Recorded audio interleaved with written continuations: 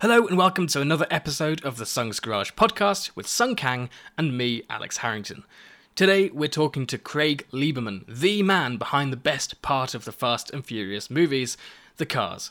He was a consultant to the Fast and Furious films for 3 years, helping them with the car choices, the builds and the scripts, plus the orange Supra, silver Skyline and blue Maxima from the movies belonged to Craig himself. This is a great episode on the behind the scenes of the films, as well as Craig's long and interesting history within the aftermarket industry. Enjoy. Well, thanks for joining us, Craig. It's been a while since I've spoken to you, and Alex has been really looking forward to meeting you. So let's just get to it, Alex. Welcome to Sung's Garage. So a podcast with Alex and Sung, and go ahead, Alex. Any questions? Craig, you're like this underground car hero, right? I mean, I'm sure you're very modest about it, but you kind of, you built the scene back in like the early 2000s, by choosing these cars that went into the Fast and Furious. Did you know that you were going to shape the scene of that era? Because now when you think back to that era, people are just, people think the Supra, the R34 Skyline, and it could have been, I've watched your recent videos on what the fast cars could have been. Do you think you had a major influence over that? Or do you think you just chose the right cars? Honestly, people give me way too much credit and way too much blame if you read my YouTube comments. You're the guy who drove up super prices and all that. How old are you, Alex, if you don't mind me 25. asking? Okay, so you were very, very young when the movie came. You were 3 years old, more or less, or 2 years, whatever it was. But the Supra was already kind of getting well known. I'd like to tell the story when I bought my Supra in 97. I paid $24,000 for that car, US, off of a dealer lot. I'm not okay. So the Supra hadn't taken off yet. The JDM enthusiast knew what a Supra was, but common sense will tell you that if anybody's played a video game from that time, they already knew that the hierarchy of Japanese cars, sports cars. At the top, you had cars like the GTR, whatever iteration, R32, R33, R34. NSXs, then you got your Supers, Z32, 300, ZX, FD3, SRX7. So that was just common sense to pick that. Anybody who would have been given that position as technical advisor would have pulled from the same pool of cars. It's just logic, right? Mm-hmm. So the fact that, the whole thing, how I got started was being at a car show. A guy saw the Supra. I brought it up to Universal, and then Rob and the crew came down. A couple of the actors came down. They said, okay, this is good. We're going to rent this car, build replicas, blah, blah, blah, blah. So had I showed up there in an R33 and we were able to get R33s, they probably would have picked that car. So they just, Robin, to his credit and his team, they were very much about finding out what the culture is about. So they would have gone to any car show and seen what the top end cars were. They could have done a survey at Hot Import Nights and got the same answer. Craig, who's Rob for the people that don't know? Oh, Rob Cohen, the director of the first movie. Him and his production team deserve a ton of credit because A, they listened, B, they absorbed, and C, they acted on the recommendations. I wasn't the only technical advisor. RJ DeVere was a technical advisor, right? And David Martyr was the picture car captain. He was my boss. These are the people who really deserve the lion's shares of the credit. I was just basically the guy with the Rolodex to all the tuner companies in America who could help us get all the parts and would probably say yes because I had relationships with these companies already through my day job. So it was just honestly being in the right place at the right time. What was your day job? I was a director of the National Import Racing Association, NYRA.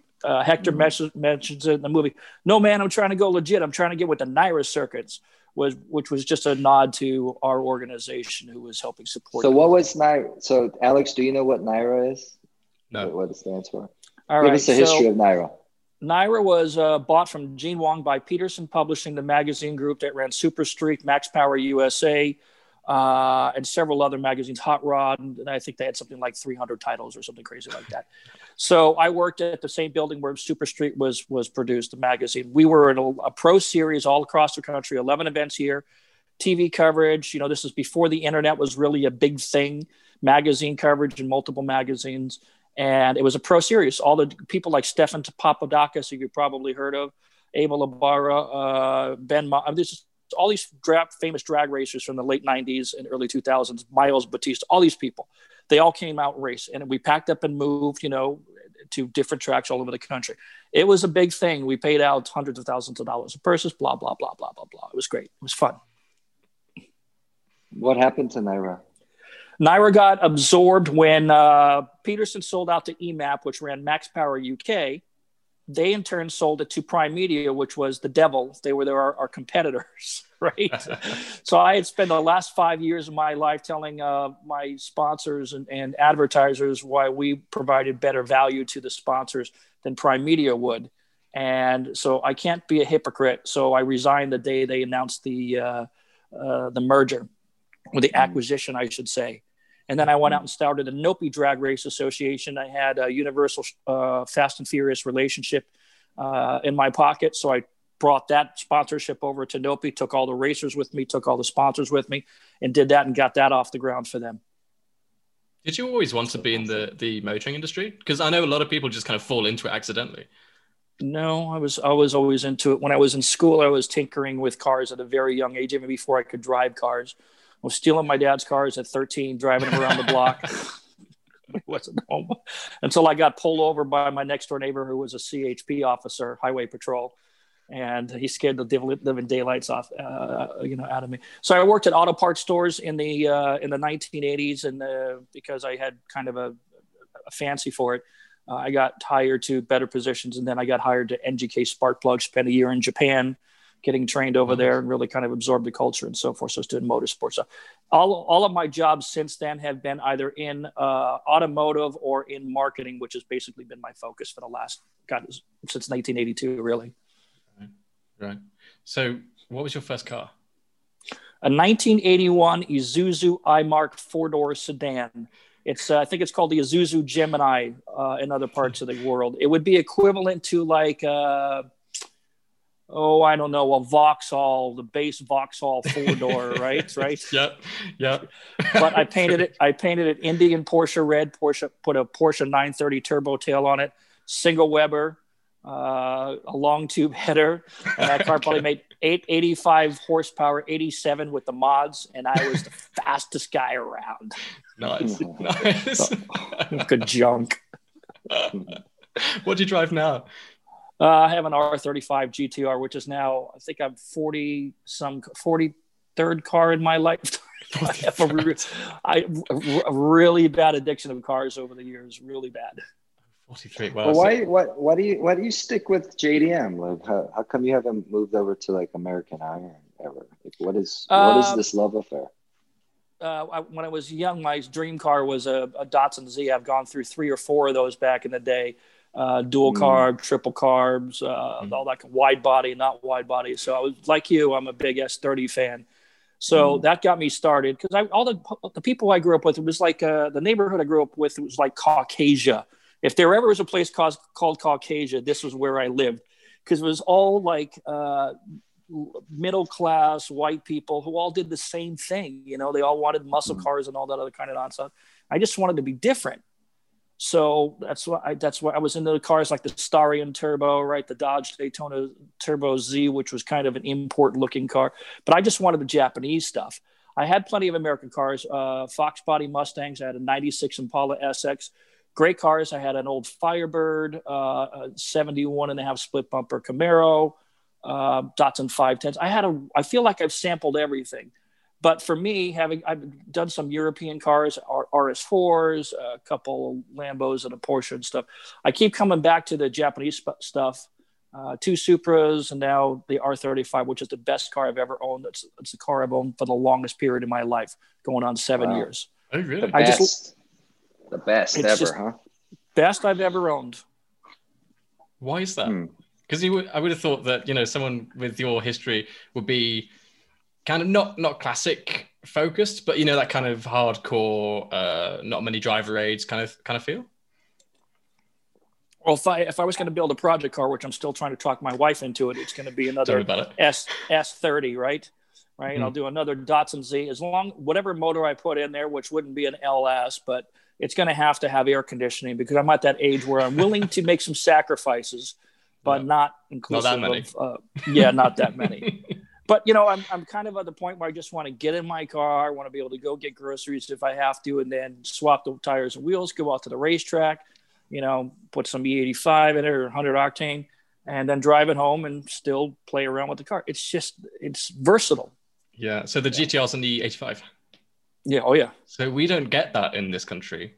And I'm very jealous. How easy is it to get to? I've heard it's really difficult to find. Well, they're not on every corner, but the two closest gas stations to me, one is about 6 miles to the southwest. The other one's about 9 miles to the north of me. So it's not terribly difficult, but if you were to live in a rural area, and some states I don't even think have E85. Oh, yeah. So I won't be moving there, of course. It's pretty easy in Southern Cali to get E85. There's so many car fanatics out here. You'll always be able to find a station with E85. Pretty easy. Hey, Craig, going back to the S30, the Datsun 240Z, right? What is it that you feel is great about that car? Like, why do you have a connection to that? Because I'm trying to figure out why certain cars affect people a certain way. And, the more I get to learn about the S30 and then the history of the people behind it, like Mr. Katayama, the more I feel connected and the more I feel like, wow, this is a perfect car. It's a perfect car especially for that era. And what made you fall in love with the S30? Well, first off, the lines of the car. I mean, that long nose, very reminiscent of the Jaguar E-types, right? But or the Toyota 2000 GT.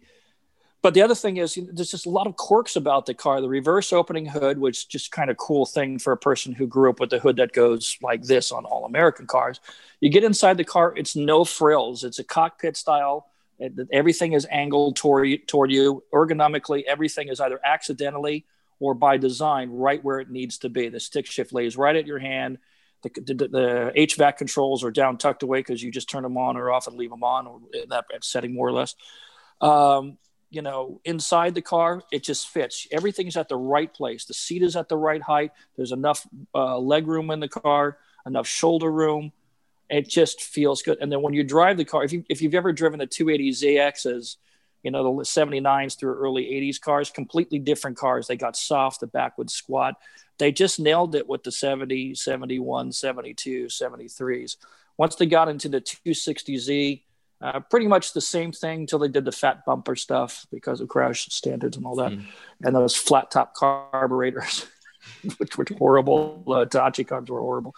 But other than that, it's just been a great car. And then, the aftermarket adopted that car, all kinds of performance parts for that car. It'd be hard to make that car ugly. There's just nothing you can really do to the car to make that car ugly. No matter what you put on it, it just looks good. It's a timeless design. It's easy to work on. You can stand inside the engine bay to change the oil if you want to. There's so much room on the side. And it was just a tuner's delight. It was easy to fix, easy to maintain, no big surprises. It was just a great, great, great car. And even today, I mean, you look at the prices. There's your validation right there. These people are selling these cars for $60,000 or $70,000 in halfway decent shape and still original. And I don't have to tell you. You know all about this. You know more about it. Yeah. What kind of folks, gravitated towards the Z back in the day when you were into them? What was like their ethos? What kind of folks hung out with the S30? These are people who kind of understood the David versus Goliath principle, that here you are in a straight six car when everybody's running around with a big block V8, and those cars of that era were making 140 horsepower, 160 horsepower in the 70s because of smog controls. This car was lightweight. It was flickable. There were performance parts for it. And the good people who would take these cars and then modify them with the suspension stuff. They go to coilovers and all that kind of stuff, sway bars, strut tire bars, all that. And they go out and track the car. They're running with or beating the faster American cars, allegedly faster American cars. So there was that. Those people were techie people. They were what we call today as early adopters of technology. They didn't let those cars scare them, because to show a person who comes from a V8 with a single carburetor and look under the hood of a Datsun with that intimidating throttle linkage, dual carburetors and all that kind of stuff, they'd be baffled, right? So, early adopters of technology, people who like to get their hands dirty, people who understand that being different does not make you worse than another person, and people who understand that when you look at a car, it's the kind of thing where you look at it and you have to kind of appreciate it as a work of art. Whereas, not to bash General Motors, but a Camaro and a Firebird are basically the same car. It's just changing the front bumper and a few other things, trim pieces. It's basically the same car. The Datsun Zs were something different. They looked like nothing else on the road in America at that time, except maybe the Opel Mantas, which was like 20 of them in the entire country. But yeah, so that's what drew me to the car. Different. But do you think the folks in America, like throughout America, that adopted the 240 back in the 70s when it came out, do you think in terms of like perspective, like socially and politically, do you think they were different thinkers than the status quo to be able to embrace a Japanese car, especially post-war? Yeah, well, my father was born on Pearl Harbor Day, okay?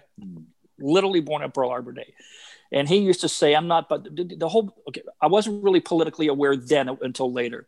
In the 1980s, all we heard about is how Japan was going to come over and take over the United States, blah, blah, blah, blah. Having been to Japan, I had a great appreciation for the culture and where they had evolved to after the war. So yes, there's certainly American people who were xenophobic and just didn't like any kind of foreigners. I remember hearing people saying, I'm not buying that Japanese crap and all that kind of stuff. And I'm thinking to myself, a lot of these cars are way better than the American cars that are running around.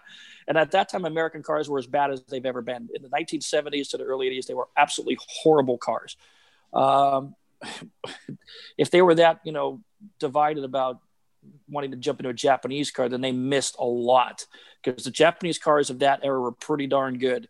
Even the early 300 ZXs in the mid 80s were pretty good cars, comparatively speaking to American cars. So if people didn't want to embrace it, I honestly felt that they messed up. People who are going to be opposed to something just because it's from a foreign country are just not thinking with their head. Right. Mm-hmm. Yeah. I mean, it's kind of interesting. You can use a car as a metaphor for how the world is kind of being so divisive today, and it's like you worded it perfectly. It's like they miss out.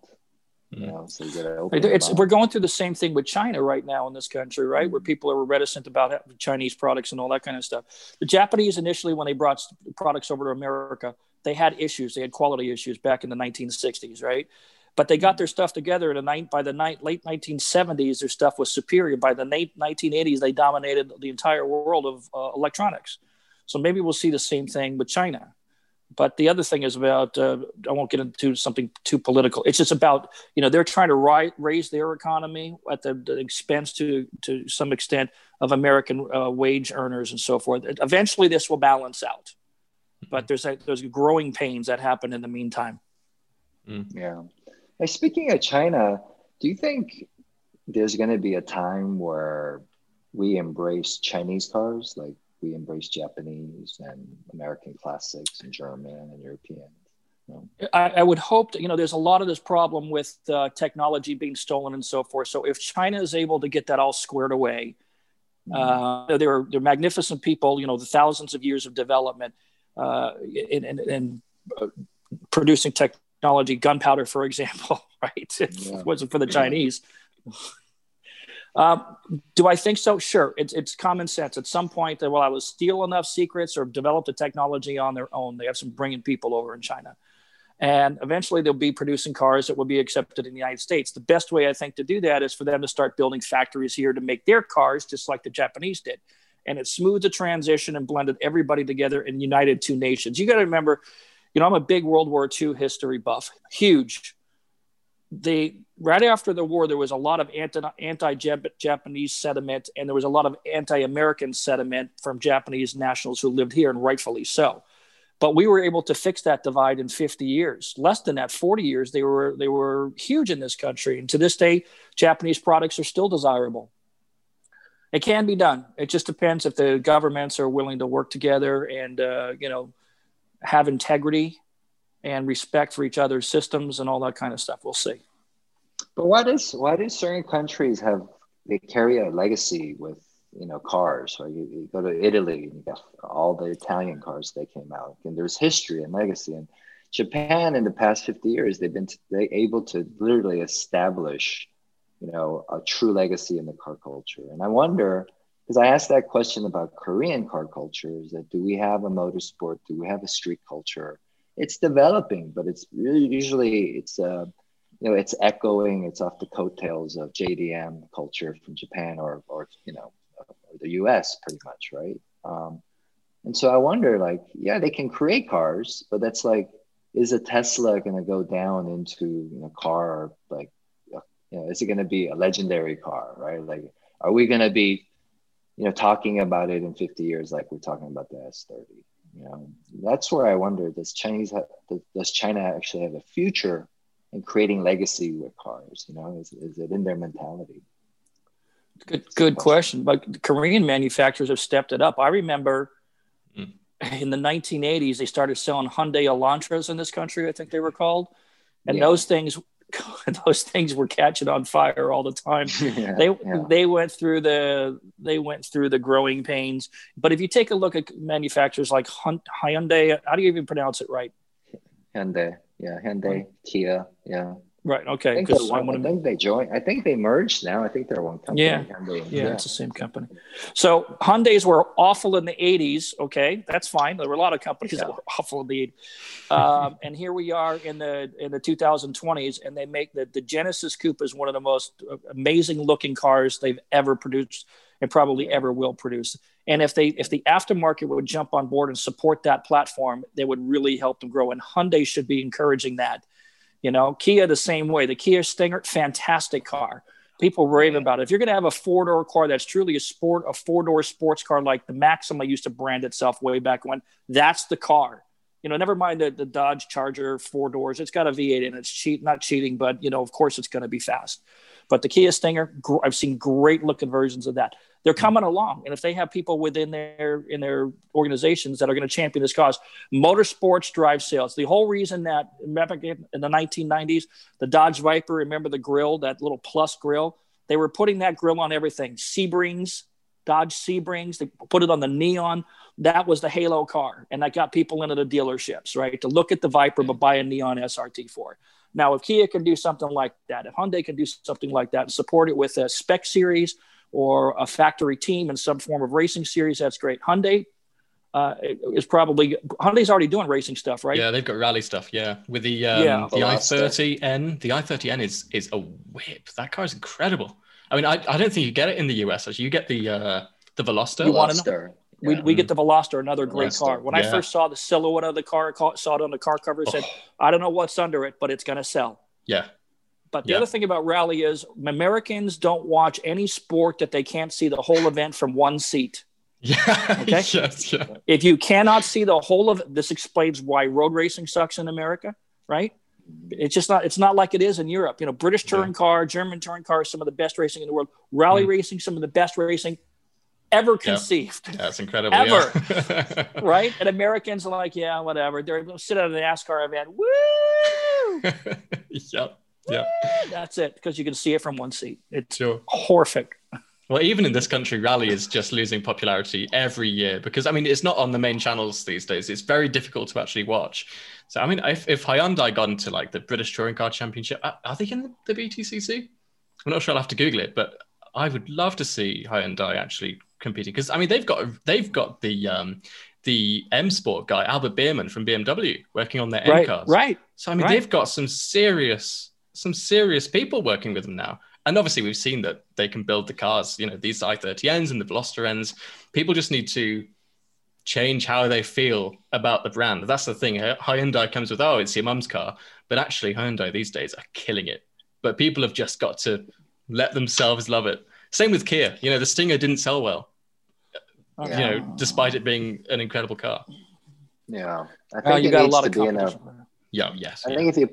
I wonder if you put a Hyundai Veloster or Stinger in a Fast movie, you think it'll go over the tipping point, and then all of a sudden people would accept it? Because how do you make something cool? That's the interesting kind of study, the exercise here is that, when you put the Supra in there, people weren't really aware of it, but it spoke for itself. The design, the look, the whole shebang was like, oh, okay. You basically just showed some people, you just introduced them to something that was already cool within its own. But can we say the Veloster, when you walked up to it, you're going to focus on that, or are you going to focus on the S30, right? I'm biased, but I would probably go over to the S30, right, and touch it and see it. And then with the Veloster, you go, I've seen that car. I've seen it in a Ford Focus. It looks like a Ford Focus, a bigger version of it or whatever. And then, so I go, how do you make something, I guess, like, you know, how do you make something emotional? Like, how do you get an emotional response out of a car?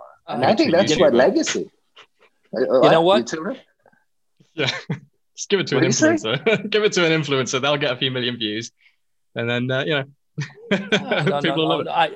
That's all well and good. There's plenty of good influencers out there. Here's what you do. Yeah. You put Sung Kang in the car with the wide body kit, sort of GR Yaris kind of wide body kit, right? Kind of GR Yaris look. Yeah.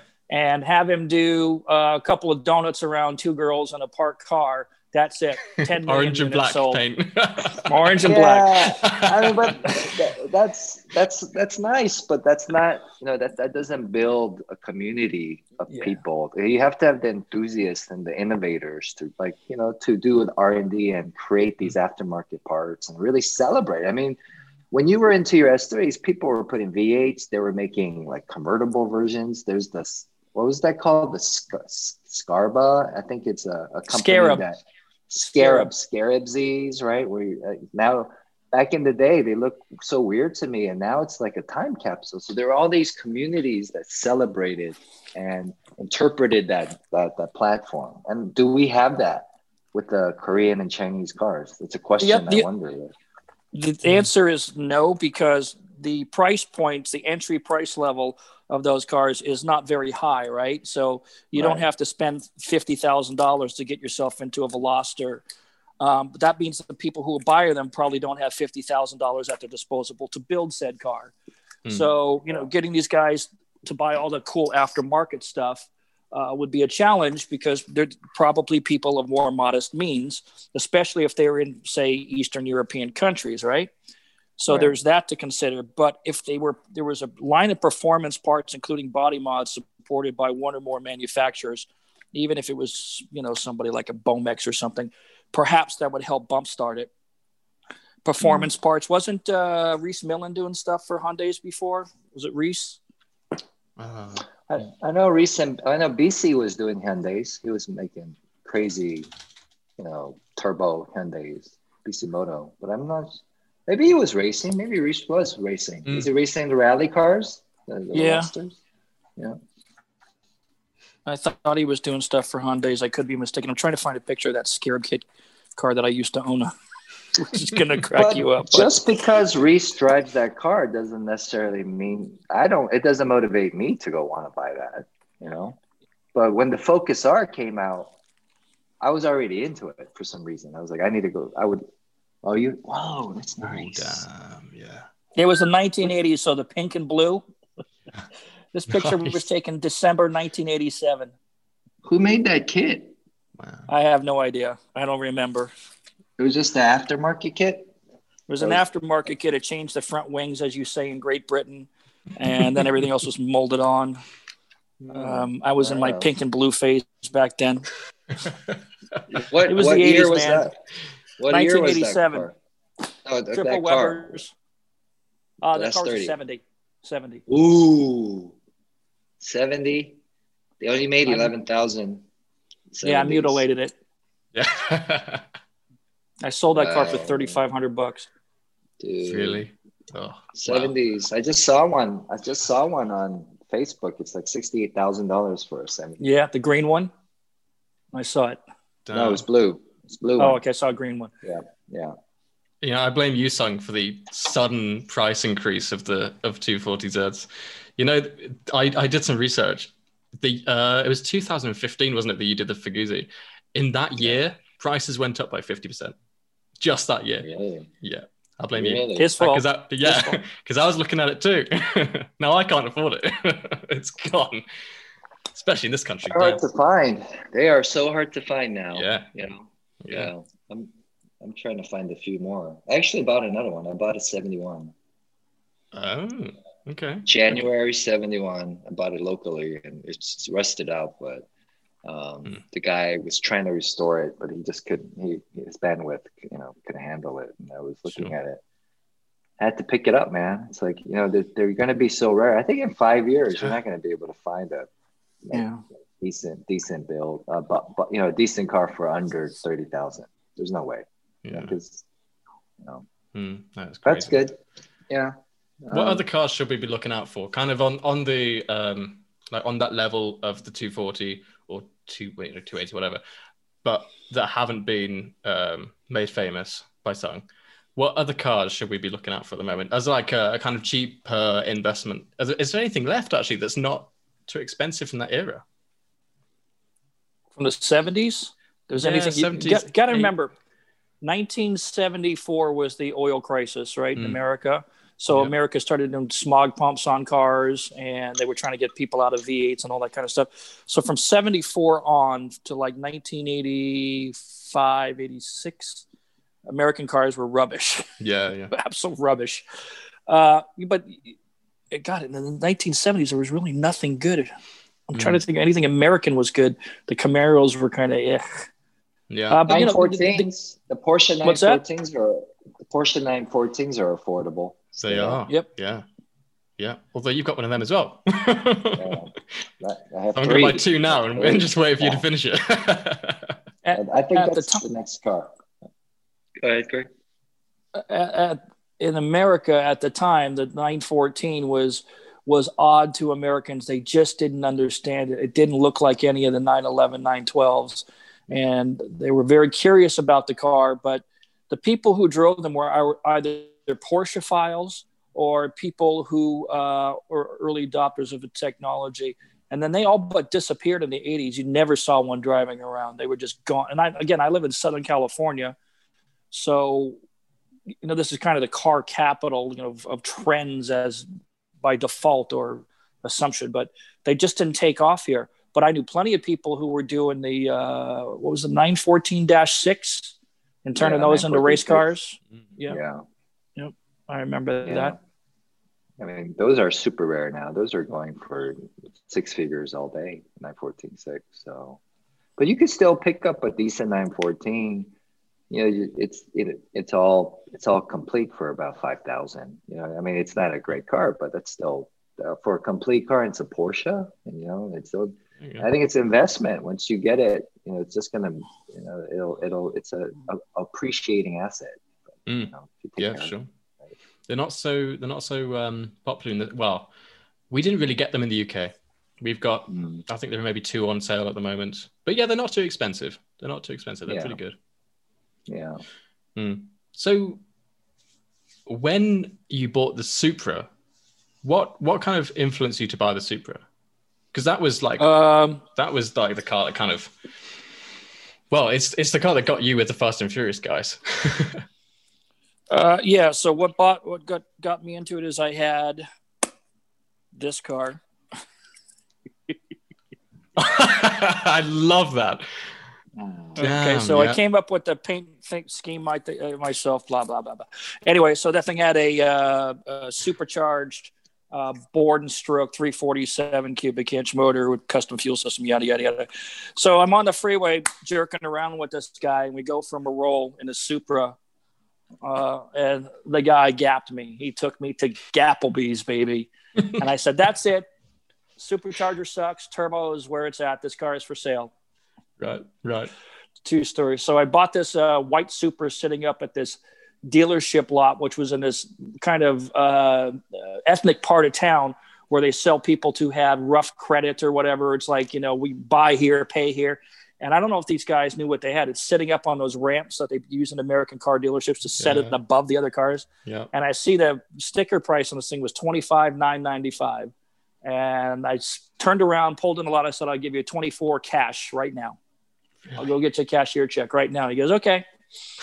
Went down the street to my bank, spent an hour jerking around there, came back with a check, called up my wife, and I said, come down here. You got to come pick up the car.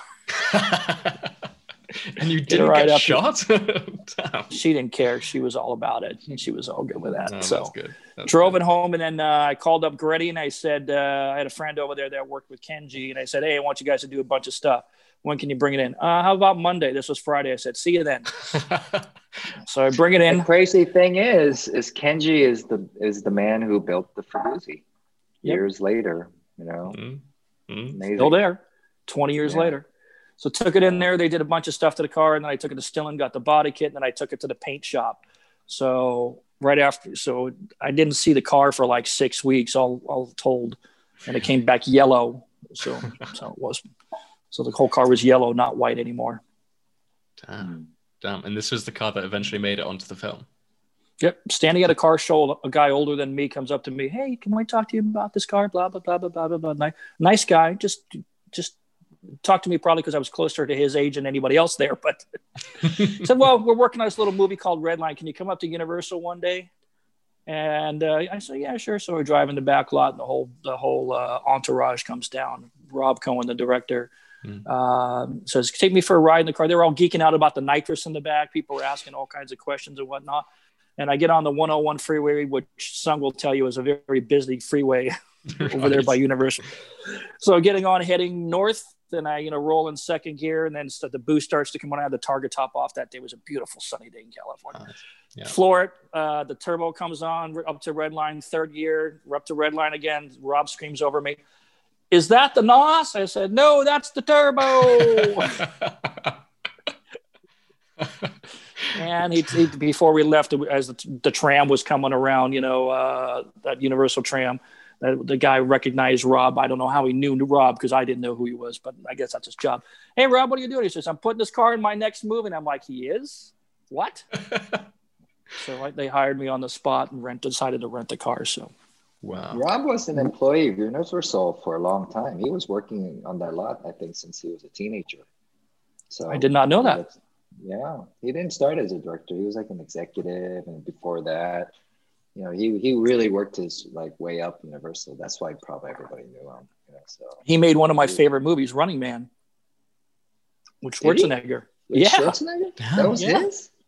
That was his. And he made one of my favorite, Dragon, the Bruce Lee story. Dragon, another good one. Yeah, a good one.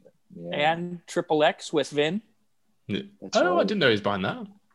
So the reason why Rob left, the way I understand it, was Rob kind of hitched his wagon to Vin Diesel, who he deemed to be the next Arnold Schwarzenegger, right? And they went off to do Triple X and all that kind of stuff. And then they got tied up with Riddick and all that. And then they kind of went their separate ways, or Rob went in one direction and Vin went in another direction for whatever reason.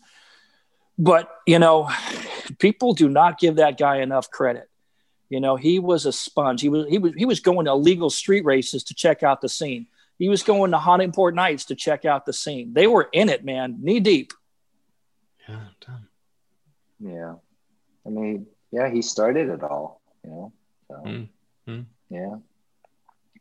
Hey, Craig, why is it that you feel like you have to be this caretaker for the Fast legacy? Because you've written books, right, on the whole journey, and you're just a well of knowledge. And anytime someone calls you to ask you questions, you're just an open door, And I kind of wonder, how do you get motivated to do that? And what's the purpose behind it? What's your why? My why is I was silent about the movie. After Too Fast, Too Furious came out, the interest in the United States for the Fast and Furious movies kind of waned. The hardcore car people kind of viewed those movies as being a stereotypical portrayal of the scene. Some of the dialogue's not right. Some of the cars were done in questionable ways and so forth, which wasn't true to their JDM core principles. This isn't you wouldn't do this to a JDM car. You don't put an Afro pick on a Supra, that kind of thing. I never did anything about it. And then in 2017, I bought a house up in La Habra Heights, and I was going through my boxes that I hadn't opened literally in 15 years, and I found all these records of the Fast and Furious stuff, all the phone numbers, canceled or cash checks, all the stuff, all the data, and all this, the books of all the build sheets of the cars. I have them all right here, VIN lists, everything. My wife said, you should write a book. I said, yeah, I should just write it down so I could tell the story.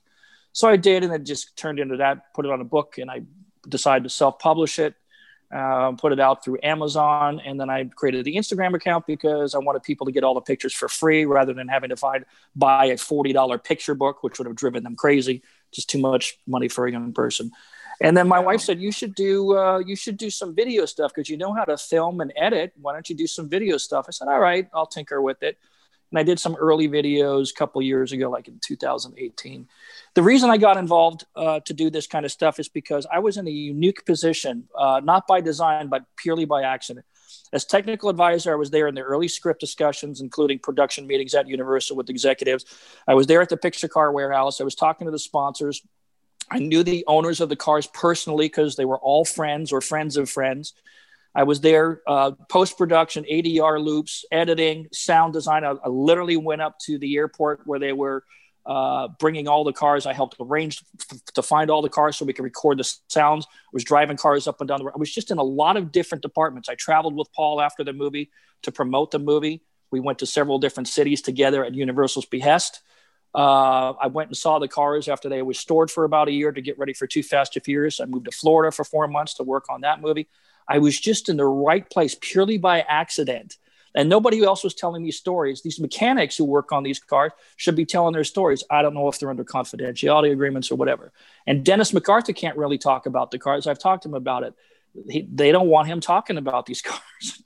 He's still working on it. And so someday he'll write a book, and I promise you it's going to be way better than my book. It may way more fun. But people want this content, as evidenced by the number of followers I seem to be getting from people from all over the world. Sung, you have fans all over the globe.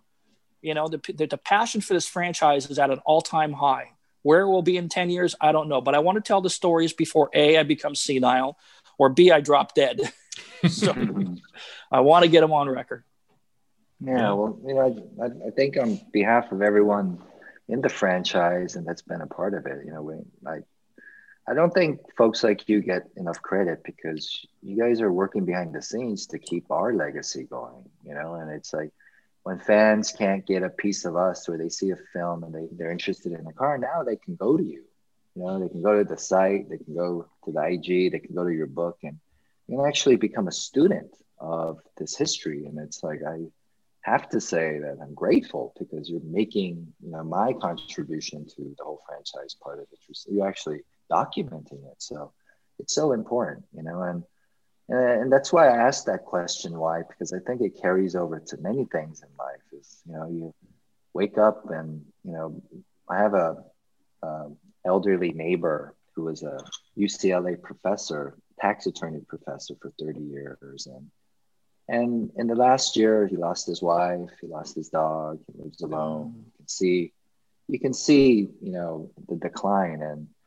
And every time I see him, he says the same thing. He goes, son, never lose your hobby because it's the thing that, wakes me up in the morning. Because he builds model, like World War II RC airplanes out of balsa wood. I mean, this guy is like, the top of the game. He's a legend in that world, right? He's been in magazines. You see magazines from the 80s and he's young and dapper. And he's the guy, in that world. He's the dude, and just listening to someone like him, I go, wow, he's accomplished so much. He's raised a family. He's buried his wife. He taught many, many people throughout his career. And he's a good man.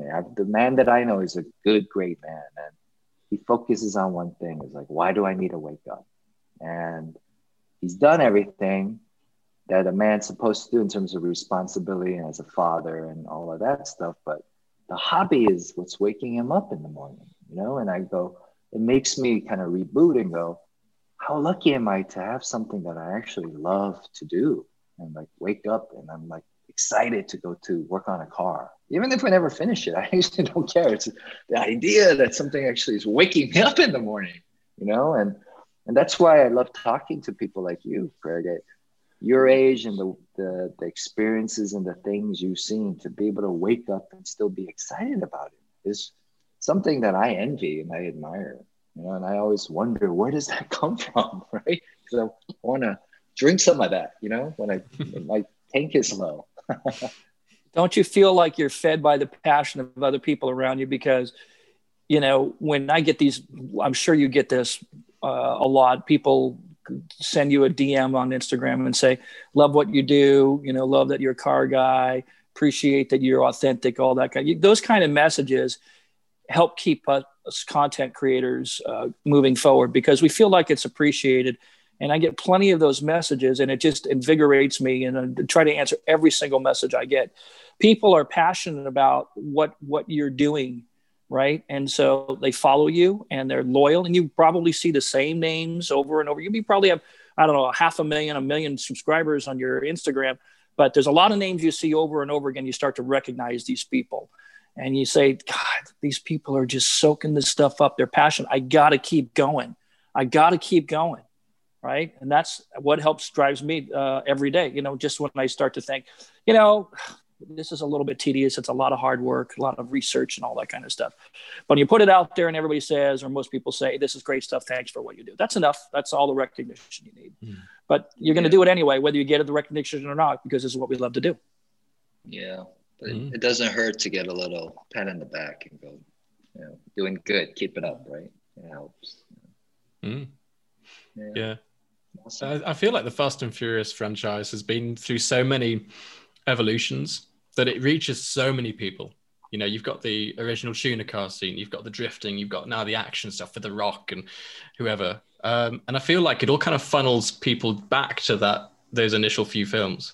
And it's almost like, you know, they're not really car films these days, they're action flicks. But the fact that it funnels those people back to the original films, and it makes people just, I don't know, it makes people appreciate where it came from and the cars. I mean, I'd love to see you guys come back and do like a prequel to Han. I'd love it if, you know, Fast and Furious 0.5.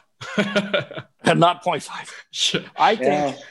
I think that the last movie, whatever the last movie is, could end with Vin Diesel's character and Paul Walker's character. Their children now are 16. They've just got their driver's license. They grew up together.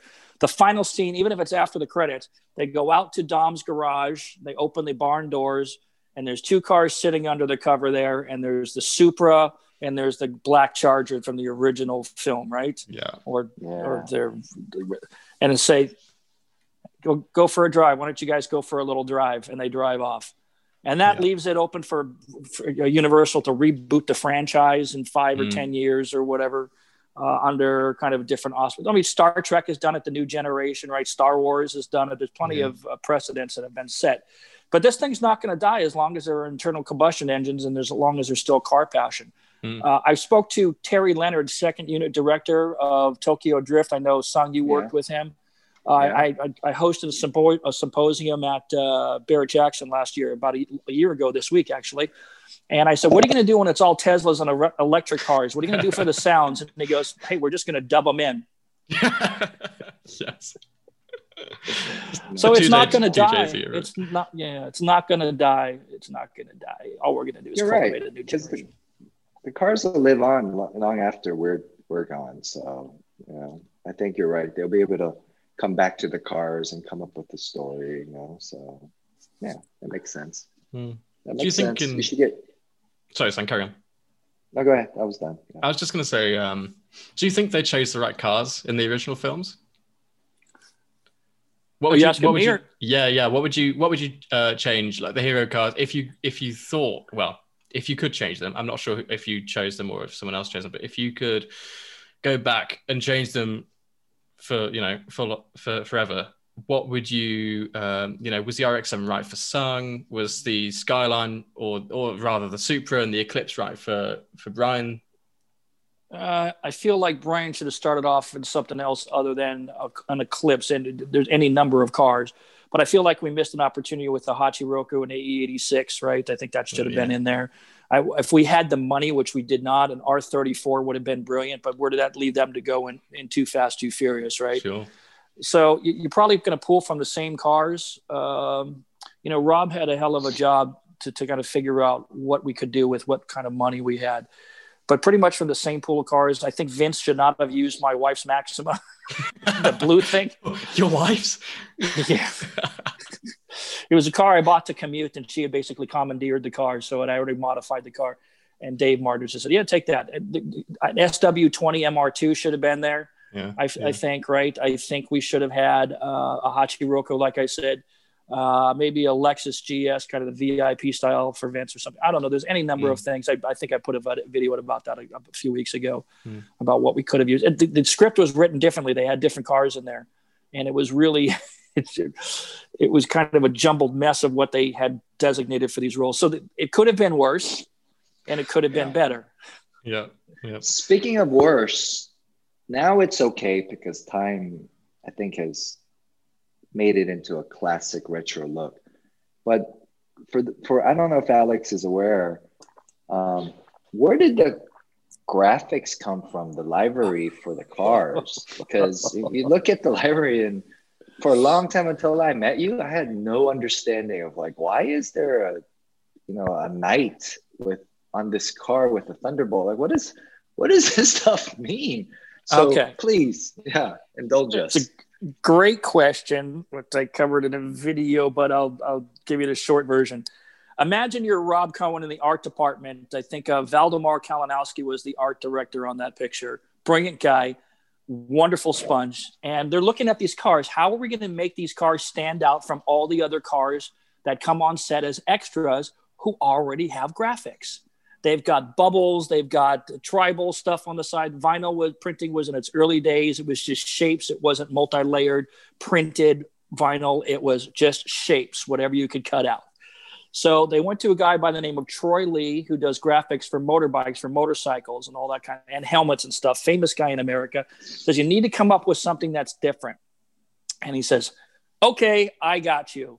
So they came up with Trojan War helmets, nuclear gladiators, phallic symbols, and God knows what, people throwing electronic spears and all that other stuff. And RJ DeVera and I, who were the co-technical advisors on the picture, looked at this and said, can we just do the cars without graphics? Just make them solid color, no graphics. In fact, I have a picture of that. I took the car up to them with no graphics right after it got painted, and they looked at me like I was crazy. This is boring. But I'll let you decide and see if I can find that picture.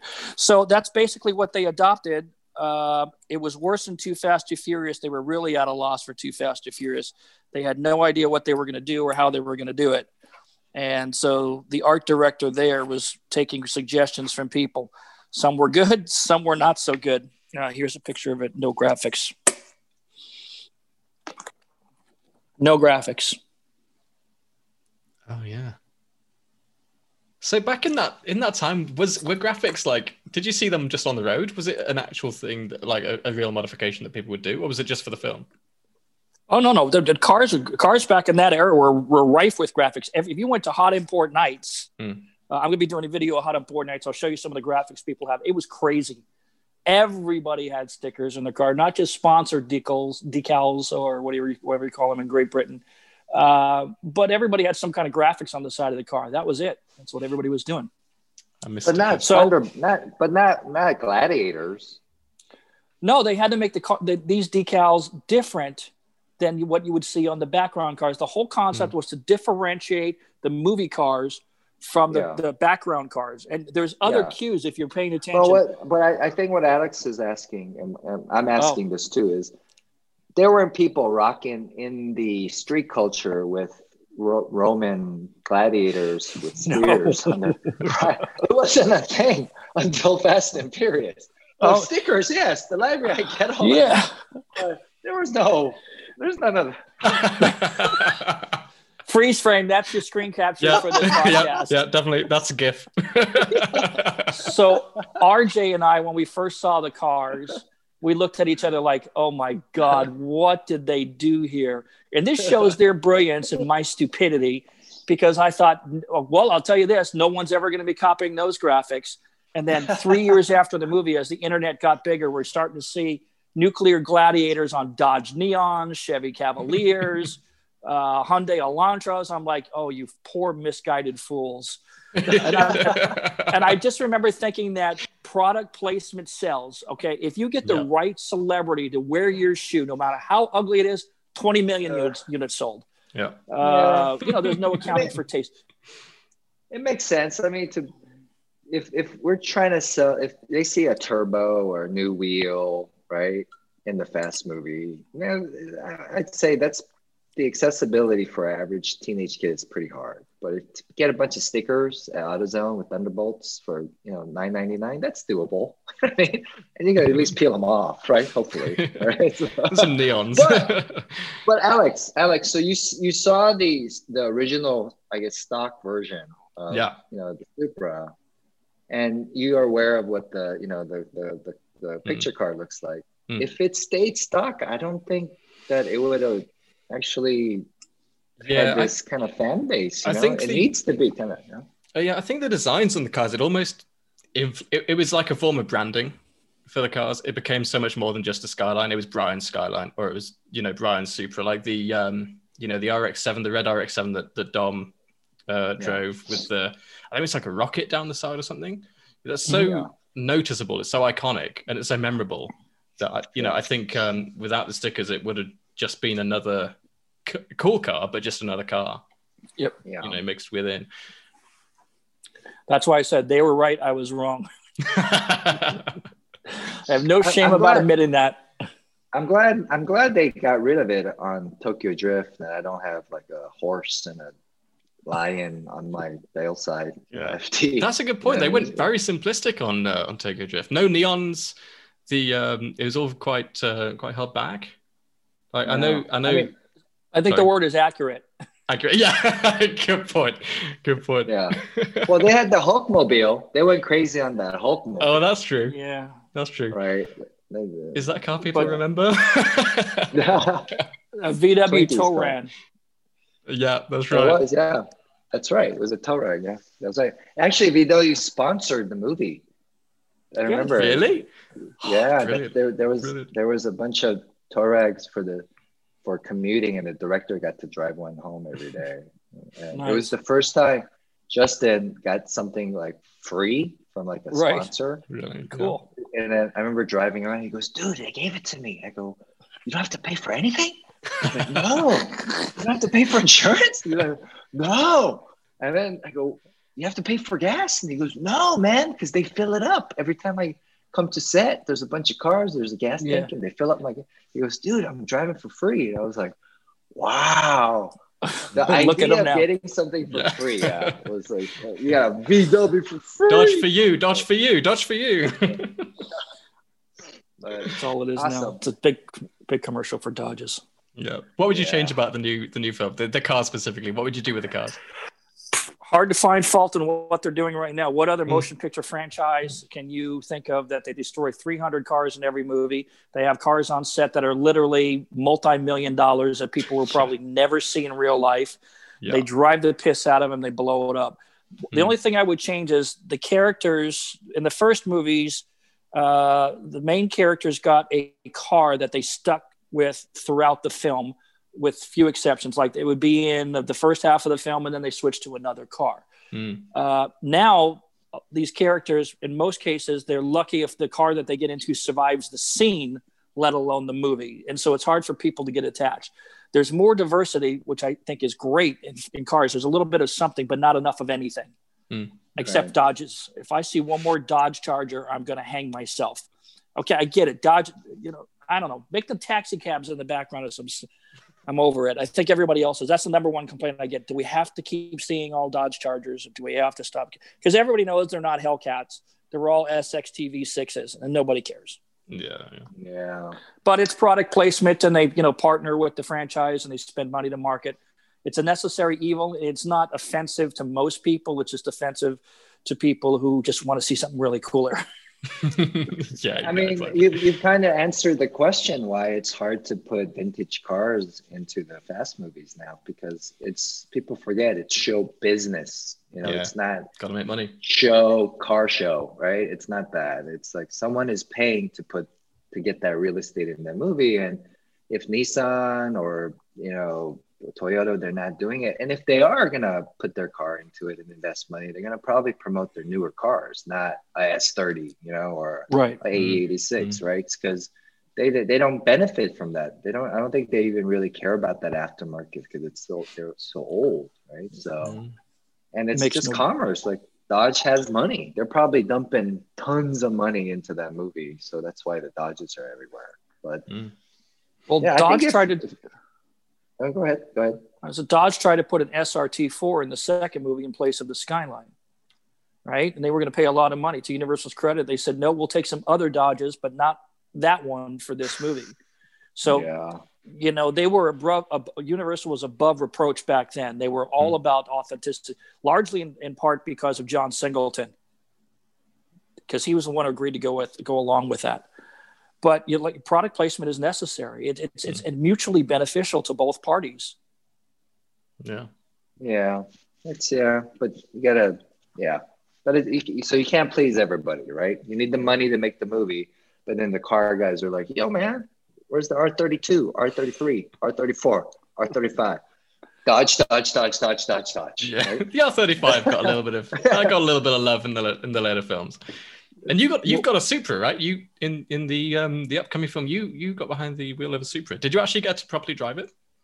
No, unfortunately, there was no real communication with Toyota to understand the car, to educate. But to their credit, they reached out, and now I'm going to go and talk to the guys who actually built it to really learn. Nice, cool. Because I figure, there's been a lot of hate on the car, and if I'm attached to the car now, so either I embrace it, right, and be an ambassador, because I look at it and I go, there's so much hate because basically everyone's calling it a BMW, right? And when you build a car, there has to be individuals there that have the same passion that we were talking about earlier. And look, you can hate on it. It doesn't have to be your cup of tea, but I would love to investigate and learn how this car got reborn, right? And there's a story there. And then I'm sure I'm going to be able to find some appreciation for the car, because right now it's so foreign. Like I have no attachment to it. It's only orange and black in the Hans color, but I think it's a great opportunity now to go actually learn the car before the movie comes out on my own, and then because I saw a green one on the freeway. Dude, that thing is a beautiful car. I think they look good. Right? I just wish they were in manual, but right? I would have jumped on board. I saw the FT1 roll off the truck at Cars and Coffee in 2014. I said, if they make it, I'm buying it. But we got the stubby version, which I wasn't so much bad about that. I mean, I lacked the proportions that I wanted, but I got inside it. It's just too much BMW for me. If they could have pulled the dash around and got rid of that SciTech joystick for the transmission that they use in all BMWs, it very much feels like a SciTech joystick. If they would have done that, I would have said, okay. But you can't deny the car is magnificent. You can't deny that with body kits on those cars, they look just unbelievably good. Yeah. But it's a bit too small for me to drive every day. So that's really the only reason I'm not a huge fan of that. I am looking forward, however, to the 400Z, and I hope one of those winds up in a fast movie at some point. I feel like that would be a no-brainer. Yeah. I mean, it's a manual car, so it's going to have a manual option. So, I mean, that's all you got to do. You can't really be drifting a car if it's paddle shifter, right? So the idea of using the Supra for stunts and fast, like if you're a car dude or you're a drifter, that's not realistic, right? So, like, what am I downshifting into? Neutral and then back to drive, right? That's never stopped in another Fast and Furious movie. Most 16 speed. My favorite part of those movies is they'll be in a race, no matter what movie it is. They'll be in a race and they're cruising along, and the other guy starts to catch up.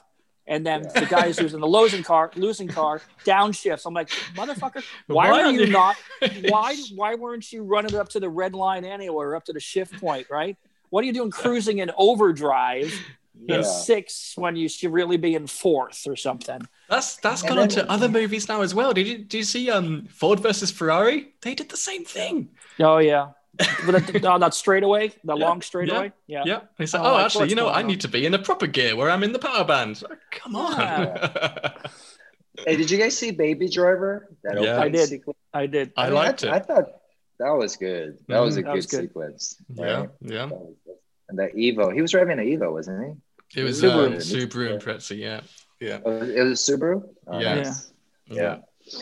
I mean, they used loads because they had to, with all the stunts, they had to get different powertrains. Like some were rear wheel drive, some were all wheel drive, so they could get the, the right movement and the kind of, incredible. They had one. They had one where the actual stunt driver sat on top of the car in a cage, and he was steering from up there, and the actor was just kind of, matching the movements and steering. There's a great picture of it.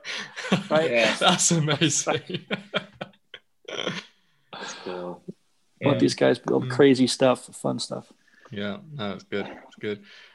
Yeah, definitely. So we have some questions for you, Craig. We put a question out, a thing out on Facebook, and we got so many people. We got a lot of people loving your YouTube stuff. That is youtube.com/Craig Lieberman, by the way. And what's your Instagram? It's Craig Lieberman _42. Yeah, that's the one. So we got, obviously so many Fast and Furious questions. We've got so many people loving your stuff on YouTube. Okay, nice. So someone says, loads and loads of fans. Someone says, well, I've always wanted explanations. So this is Max. I've always wanted explanations for the danger to manifold and the floorboard falling out sequence. All right, real quick. Danger to manifold was kind of a dumbed down phrase for people who weren't necessarily car people, which I still question that because not a lot of people even know what a manifold is.